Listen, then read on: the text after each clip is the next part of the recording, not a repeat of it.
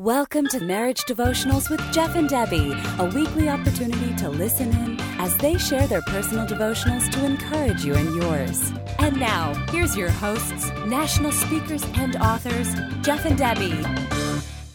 July 16, the best treasure of all. Then Peter said, "Silver or gold I do not have, but what I do have I give you. In the name of Jesus Christ of Nazareth, walk." Acts 3:6. The sick look to doctors and natural remedies for healing. The lonely visit online dating sites and social events to find a special someone. The hungry search for a paycheck or a handout. The bored and disillusioned look for adventure. Money, success, and pleasure falsely promise to satisfy the human heart. You're surrounded by lost and broken people. They're asking for relief. They need hope for tomorrow. They're frustrated as their search for happiness leaves them empty. They're wounded by betrayal. They don't know where they're going or why. They carry secret guilt and shame. You've already found all you need in Jesus. You hold the good news of peace through Jesus Christ, who is Lord of all. Acts 10:36. You can't rescue everyone from their circumstances, but you can give what you have, the life-giving message of the gospel. You can share the hope of salvation. You can tell of God's healing, deliverance, and strength in your life. You can share the treasure that lasts forever. Lord, let us be willing to share the love you've given to us. Show us how to tell the good news of Jesus. Amen. It's good. One of the things that popped in my mind really kind of there towards the end was sometimes it's so hard to know when to help tangibly and when to help spiritually. You know what I mean? Like there are times when I'll tell somebody, wow, that really is hard that you're going through that. We commit to praying for you guys during that. And I'll walk away, and then I have to pray saying, Lord, is that all you want us to do? Not, is that all as in that's not enough? But is there anything else you're wanting us to do? Because I'm constantly thinking of the whole Good Samaritan parable, and I don't want to just be guilty of passing by somebody that needs a physical need met. Yeah.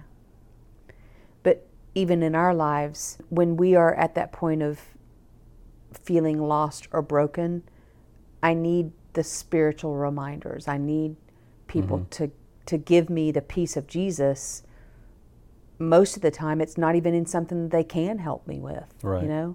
And I have to remind myself of that when we're speaking from the stage. We can't help everybody with their circumstances.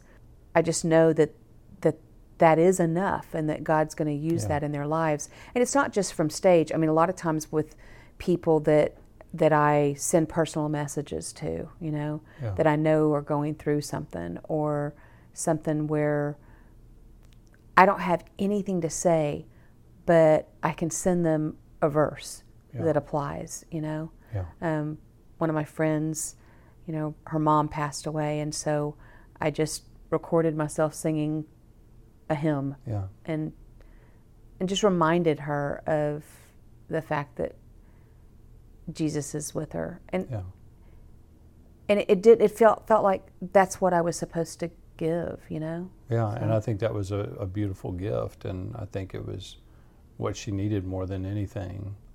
It is sad to me that so many people, even Christians, regular church-attending Christians, and myself included sometimes, we get so distracted by thinking whatever our situation is, we focus on the tangible that's missing in that situation, and we think if I could just get that tangible addressed, then I'm going to be okay. And how easily we get pulled away from the whole command in Matthew to seek first the kingdom and his righteousness, and all the tangible, all the other stuff is going to be taken care of. It's weird. I was just looking back over that one line that you were talking about, and the whole, you can't rescue everyone from their circumstances, but you can give what you have, the life-giving message of the gospel.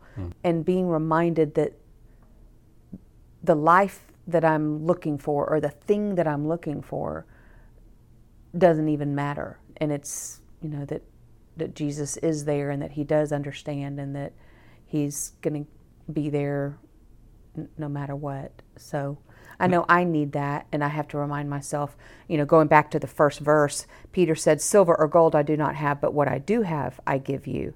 In the name of Jesus, get up and walk." Yeah. I mean, the truth is, you were talking about sometimes it's that tangible we think, but it's more the other that we need. I mean, the guy that was there on the corner that was begging for coins, he thought that's what he needed. Yeah. But really, he needed to be able to walk. Yeah. It was a lot bigger and better than what he was asking for. Yeah. And so, we used to always be like, oh, I wish we could help people more. Like, I wish we were the people that could write the check, and instead we're the people have to write the check for. But the gift that we give of reminding people that God cares about them and their relationships is more what they need than the financial gift, possibly. Yeah.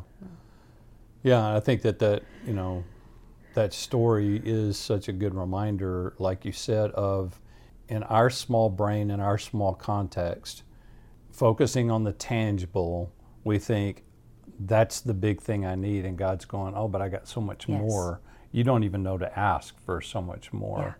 Yeah. So when we offer somebody Jesus first and a spiritual response first, even if there is a tangible need that still needs to be met, if we offer a spiritual response first, we're starting with the big stuff. Yes. Yeah, wow, that's good. Because like in that verse it says, in the name of Jesus, get up and walk. He doesn't say, hey, guess what? I'm about to let you walk, and I'll do it in the name of Jesus, like an afterthought. Yeah. But let me start with the big, that's really good, Jeff. And wow. I also think about the fact that even when there's a tangible thing that we or somebody else is focused on thinking that they need, that's ultimately not what they're looking for. They're looking for some spiritual or emotion that's going to be met. They want peace, or they want out of the frustration, or they want comfort, or safety, or refuge. Yeah, wow. Some ache to be taken away. And so sometimes I don't want to feel out of control. Yeah. Whatever. I'm thinking about me personally. Yeah. Those are the things sometimes that I want something fixed. Yeah.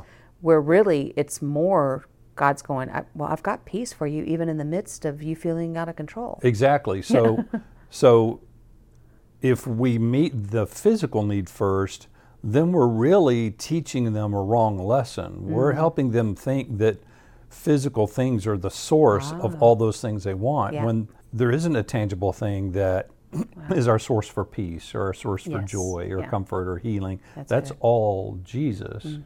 So if we can say, okay, look, what you're really wanting isn't this thing, you're wanting comfort, or you're wanting refuge. Let's go ahead and get that for you first. Yes. Because that comes from Jesus even in the midst of what you're in. That's really good. And then let's see if you still think you need that tangible thing. God, thank you so much for that very clear picture, reminder. And just, I want to confess to you that there are so many times, because of my personality, where I do want control, but really what you're wanting, and I want you to fix whatever's out of control, or fix whatever seems like something that needs to be straightened out. And really you're just saying, hey, I've got peace for you in this situation. I ask forgiveness when I make that thing or that fix what I'm asking for. Remind me that you have everything I need, that the silver or gold of the fix is not what I need. It's Jesus himself and the peace that he brings. I thank you for the gift that you give us in that, always supplying for us. Help me believe that that is enough, and that then those other things become less or become unnecessary, because you are all I need. Amen. Lord, I thank you for whatever situation we're in, that you are the answer, and the same is true for everyone in this world. Thank you for the fact that you have given us the honor of being able to share your message of being the answer to everything to hurting people, whether it's when we're speaking on stage or we're having a one-on-one conversation with somebody whose world has been turned upside down because of illness or loss or brokenness. And Lord, I pray that you would help us be good stewards of your hope and to not pass up an opportunity to share that with someone who's desperately in need of it. Help us be good examples by the way that we live our life of the fact that our answer is in you and your kingdom, all that we need, and that all the peripheral stuff you'll take care of when we seek you first. Thank you for a wife that has that same desire so that I don't feel like I'm having to work against her to make you the priority. Amen. Lord, I just want to say one more thing, and that is I ask for you to help me do this in my marriage as willingly as I do it from the stage or for others, where I want to help fix whatever the problem is quickly for Jeff in my own power, and really all I need to do is say, hey, I know Jesus has what you need right now. Let me pray for you. Let that be my first go-to every time. Amen.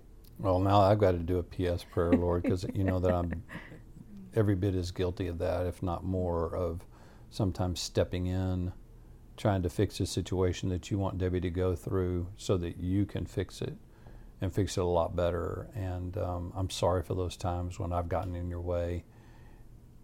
Me trying to take care of my wife, gotten in the way of you taking care of your daughter, and help me have the discernment that I need to know when to be the fixer and when to just be the prayer and the supporter.